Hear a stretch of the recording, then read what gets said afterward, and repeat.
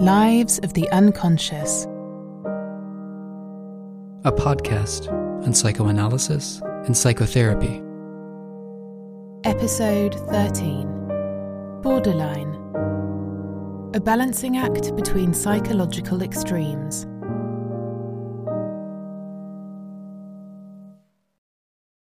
In this episode, we will move into the borderlands of the psyche. Extreme experiential states that for those afflicted, and those they are close to, can as a rule involve all sorts of impositions. We have already heard in the previous episode about structural disorders. These concern far-reaching deficits in the range of emotional experience and experience of the self, those forms of disturbance that interfere severely in the structure of the self. The prototype of a severe structural disorder is, to some extent, the so-called borderline personality disorder, also called emotionally unstable personality disorder of the borderline type. In psychoanalysis, this type of disorder is also often assigned to the so-called early disorders. Since borderline personality disorder ordinarily stems from massive deprivations and instabilities in early childhood, that is, as an infant or a toddler, studies show that the majority of borderline patients have had traumatic experiences in early childhood. As the term personality disorder already suggests, borderline is a serious form of illness that, in a fundamental way, is woven into the personality, or to be more exact, that touches on an essential part of identity. Therapeutic treatment is possible, with various approaches available, albeit treatment is often an arduous and lengthy journey, yet can, however, be worth it.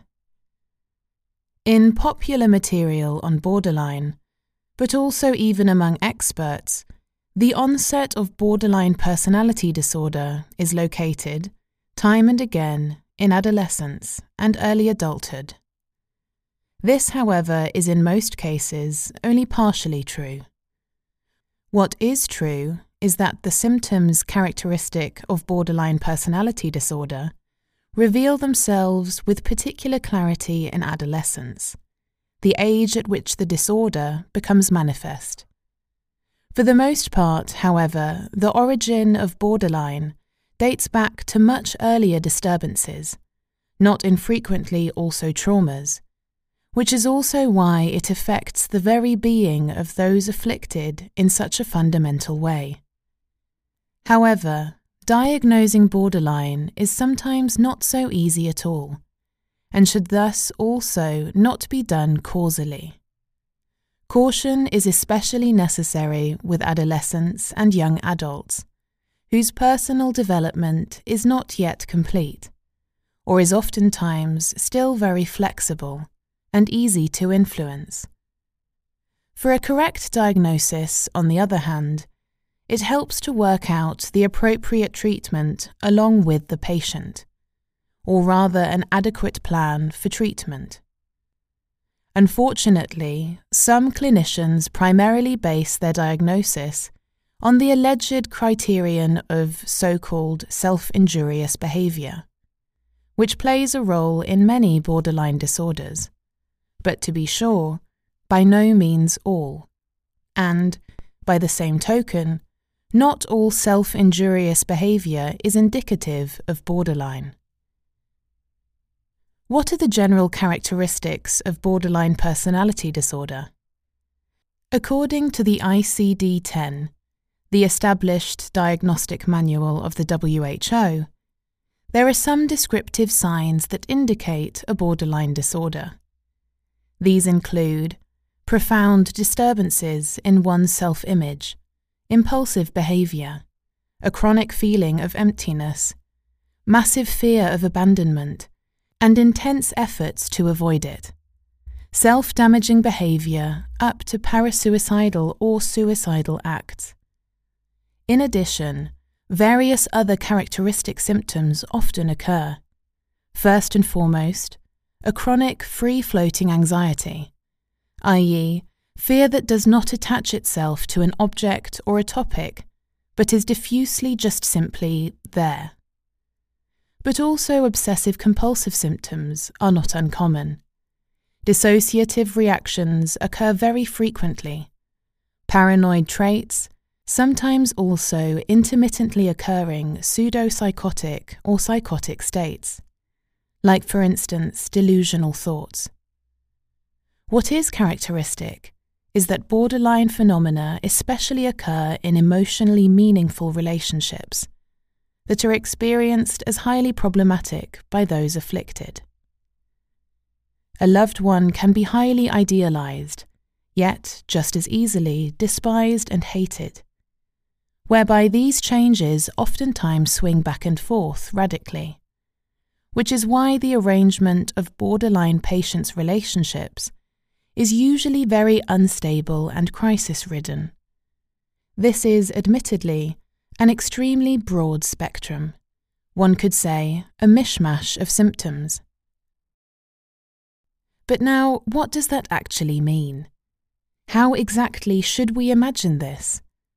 It is, after all, not uncommon for patients to have a poor self-image, to find themselves in a roller coaster of relationships, to feel empty and depressed, and yet still be far from borderline.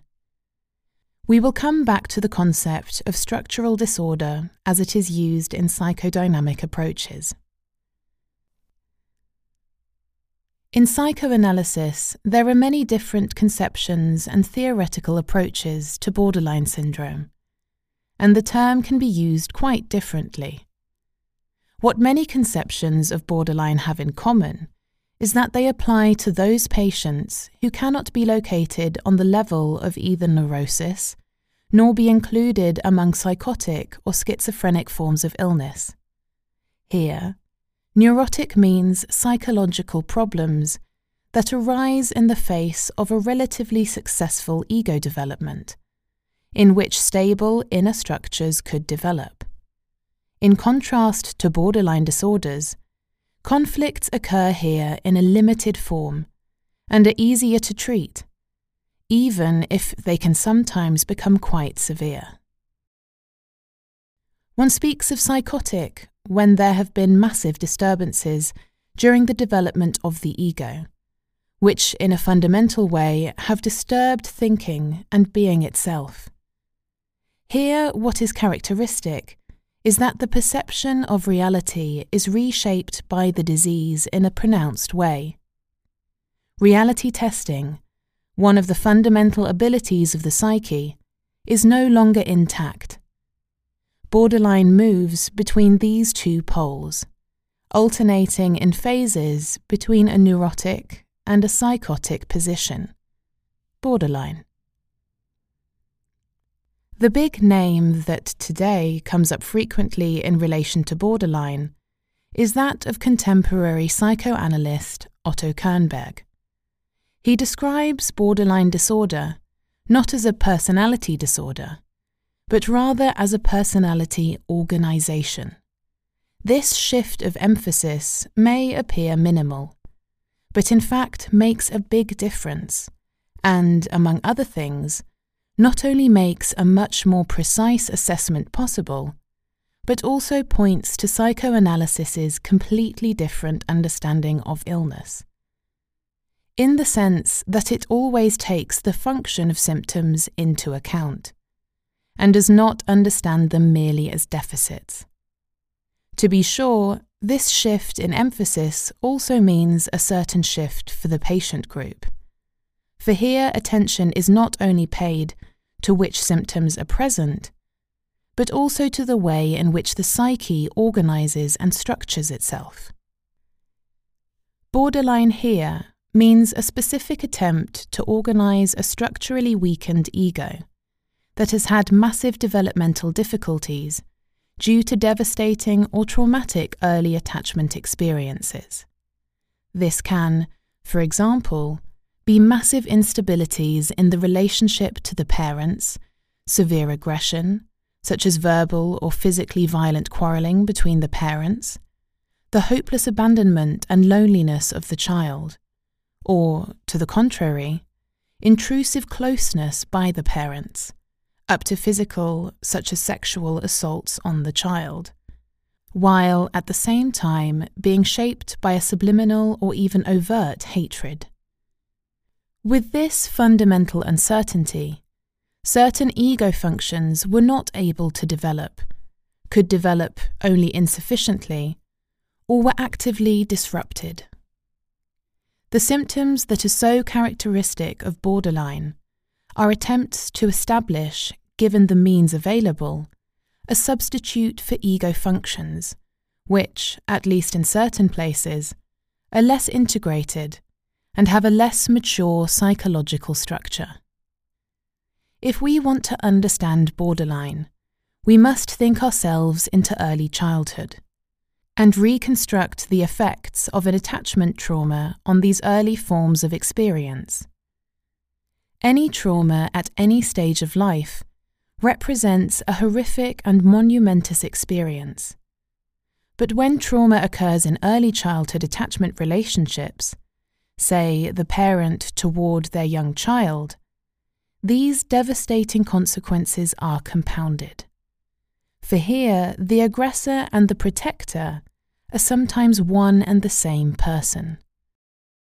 The child experiences the person whom they are existentially dependent upon also as the very same person who plunges them into existential distress, or does not protect them from such traumatic experiences. Toddlers have no ability to separate themselves from the source of the trauma, to call the police or the like. The child is existentially reliant upon the parents, concerning almost every sphere of life, and, most of all, in relation to its need for love. Without the parents, the child cannot survive psychologically. If the parents are also those who attack this psychological survival, the child faces an unanswerable situation that has disastrous consequences for psychological development. This will turn up in all the later forms of borderline experience. Although, while some of the symptoms of borderline disorder mirror the traumatic experiences, others display attempts to deal with this experience. What thus is characteristic of borderline disorders, depending on the form, is that it does not necessarily affect all forms of experience or all social relationships, but particularly those situations and relationships with significant emotional meaning, i.e., those qualities inherent to attachment. Perhaps the most devastating effect of early childhood attachment trauma is the absent or fragile experience of continuity. It is especially in the early phase of development, the infancy period, when rhythms and emotional stability are especially important, even existential. To begin with, an infant is constituted primarily by the presence of its parents, and through them experiences itself and the world as meaningful and reasonable. It is through touch, rhythms, and continuous and reliable loving devotion that an infant comes to know that it is there, exists, has a relation to the world. The child does not yet have a stable conception of the self. It receives a sense of self and the feeling of finiteness from the outside, from its attachment figures. In the earliest phase, this is done concretely through physical touching and enveloping, but also through the envelopment of voice, smell, and all kinds of parental attention. Only under the protection of this parental cover does a psychic skin gradually form, which gives the child the feeling of being a whole self, continuously connected with itself and the world.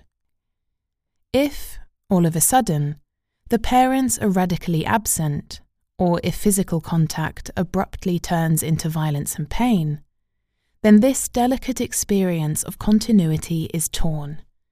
The child experiences itself as if falling into a bottomless void, feels a horrible emptiness. One could also say it dies a psychological death, for the radical loss of attachment and love means nothing else to the soul of a young child. When experiences of continuity are lacking, cracks appear in this experience, which are especially felt later in life, when emotionally significant experiences and relationships are involved. Emotional experiences and meaningful relationships, like in puberty with the first feelings of intense love, touch on an early trauma. In the face of the threat of inner nothingness, the experience of the self and its boundaries then becomes so fragile that something has to be done from the outside in order to stabilize it again, in order to feel a limit and to gain a footing once again. Often, this is attempted through some extreme stimuli, such as the excessive practicing of sports, but can also occur in more dramatic forms, such as through sensations of pain, whether that be physical or emotional.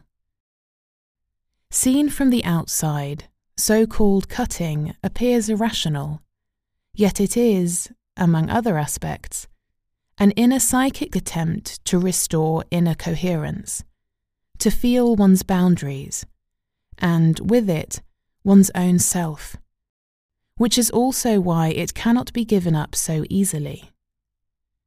Doing without these efforts of self-regulation can mean extreme feelings of emptiness and catastrophic fear, while at the same time also of anger and hatred.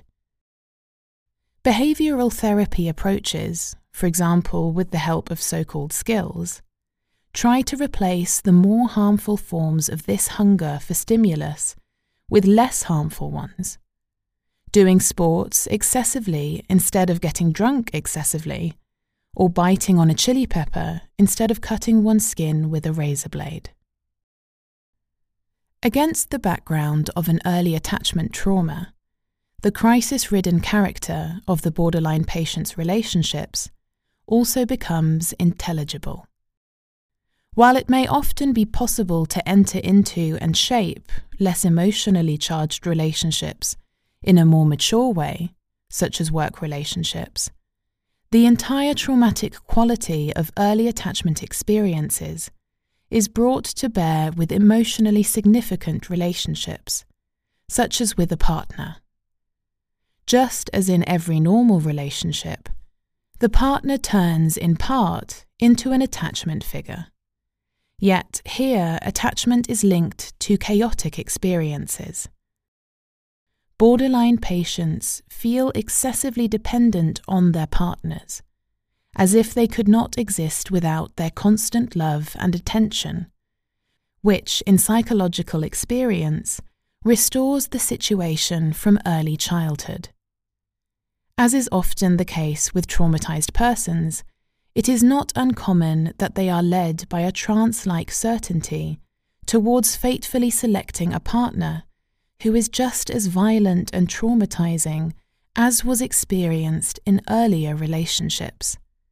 It is as if the psyche was unconsciously seeking out the very same situation, again and again, perhaps an inner attempt to cope with and integrate a certain experience, and yet this can lead fatally to re-traumatization. In addition to the feeling of dependency, those suffering from borderline can feel a deep hatred towards their partner, especially when the partner turns out not to be as perfect and ideal as was initially attributed to them, as if the partner had transformed back into that failing and existentially disappointing parent, someone who, in such a horrific way, has done one harm, and, at the same time, upon whom one is utterly dependent. And thus the hatred is perilous to one's own self, for it simultaneously threatens to destroy what one needs for survival: the other, their love, their devotion. It is between these poles that perceptions of relationships fluctuate, sometimes in extreme ways. Feelings of emptiness and fear, idealization and a sense of dependency, as well as anger and hatred, are among the characteristic affects of borderline states, which for those afflicted can be avoided only with difficulty. However, for a broader understanding, we must return to the meaning of early childhood traumas. Just as the multiple faces of the parents are incompatible to the child, at one point loving devotion, emotional meaningfulness, and then once again full of hatred, even violent or abusive, so too is it for the child with their own emotional life. They feel love and hatred towards those attachment figures, and yet have no opportunity to integrate as a whole these ambivalent emotional impulses. In short, the child learns little tolerance for emotional ambivalences. In life and in relationships, however, there are many shades and grey areas. There is no black and white. When we think of our partners, what ordinarily comes to mind are the sides of them that we like and the sides we like less, but we can form an overall picture of our partner all the same. In other words, we can integrate their different sides and facets. This is an ability children still have to learn, as is revealed, for example, in the well-known epithet, "bad mummy," something that children mean with all their heart, but about which we as adults sometimes have to rather chuckle. However, the ability to better sustain and integrate ambivalences, step by step, can only develop if experiences of difference and the frustration of being different are possible, while also not being so drastic as to completely tear apart inner continuity. The feeling that the mother may also make mistakes, or may at times not be there, must be permitted to arise, but that, as a general rule, there are many things that she does do well. That, in fact, the mother is there.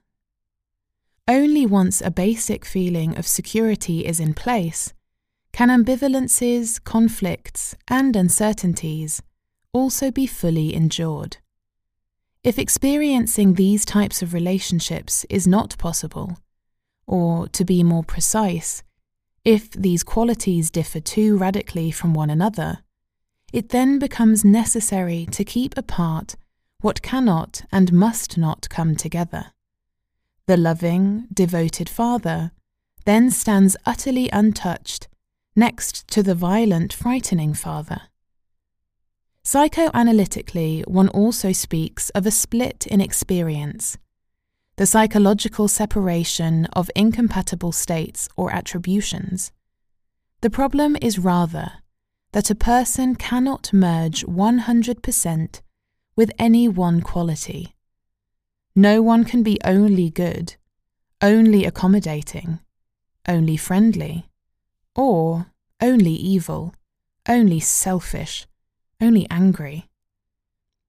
Due to this tendency to split, a person with borderline very often has extreme inner demands on others, but also on him or herself. There is splitting even in connection with the experience of self.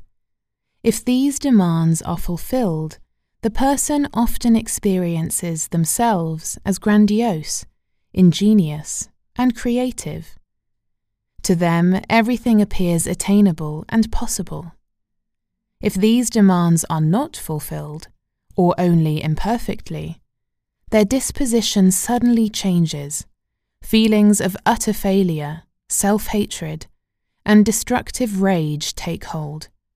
In this logic, one can only be good or evil, with only a very thin line in between. These splitting tendencies, which apply in relation to oneself and in relations with others, explain essential elements of the borderline experience. It was and is unbearable that a person so beloved could at the same time be so evil. But this applies to the self just as well.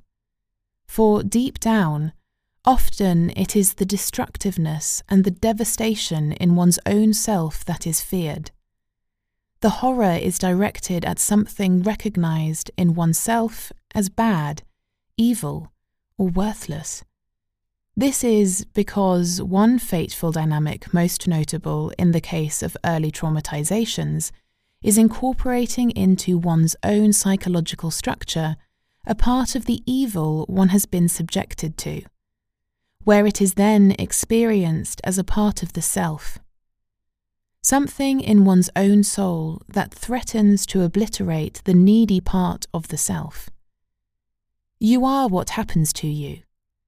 This sentence has special significance for early childhood development.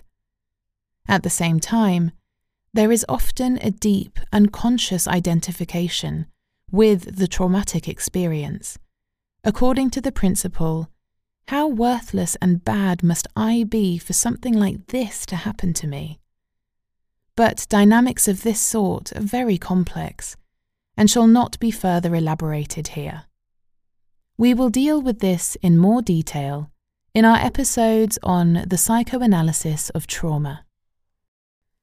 In the final analysis, the following applies more pointedly. Only that which is good can survive.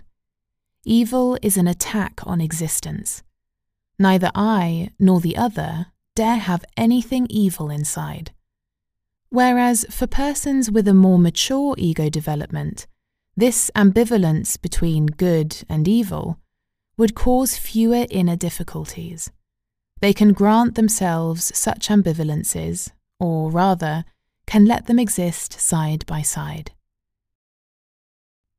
Therapy for borderline, regardless of the school, means the creation of mental space, be that by slowly replacing, changing, and adapting behavioral patterns, according to the principle, chili peppers instead of knives, or, as is done in mentalization-based psychotherapy, by gradually changing the mindset, or, to be more exact, the way in which emotions are reflected upon, so as to better keep them in balance, the creation of inner mental space. Long-term psychoanalytic treatment can also be effective for borderline, although decisive for an indication here is the expression of borderline organization and a good consultation with the therapist. Psychoanalytic treatment involves learning through relationships, a corrective relational experience, that while the therapist is at once devoted and available emotionally, he or she is indeed not perfect. Yet, this does not mean that the relationship tears, that the therapist endures anger and hatred without retaliating or destroying the relationship. If therapy is successful, it is possible to catch up on some developmental steps that were forestalled or destroyed by early trauma. And out of a trek along a narrow ridge, a somewhat broader footpath can emerge.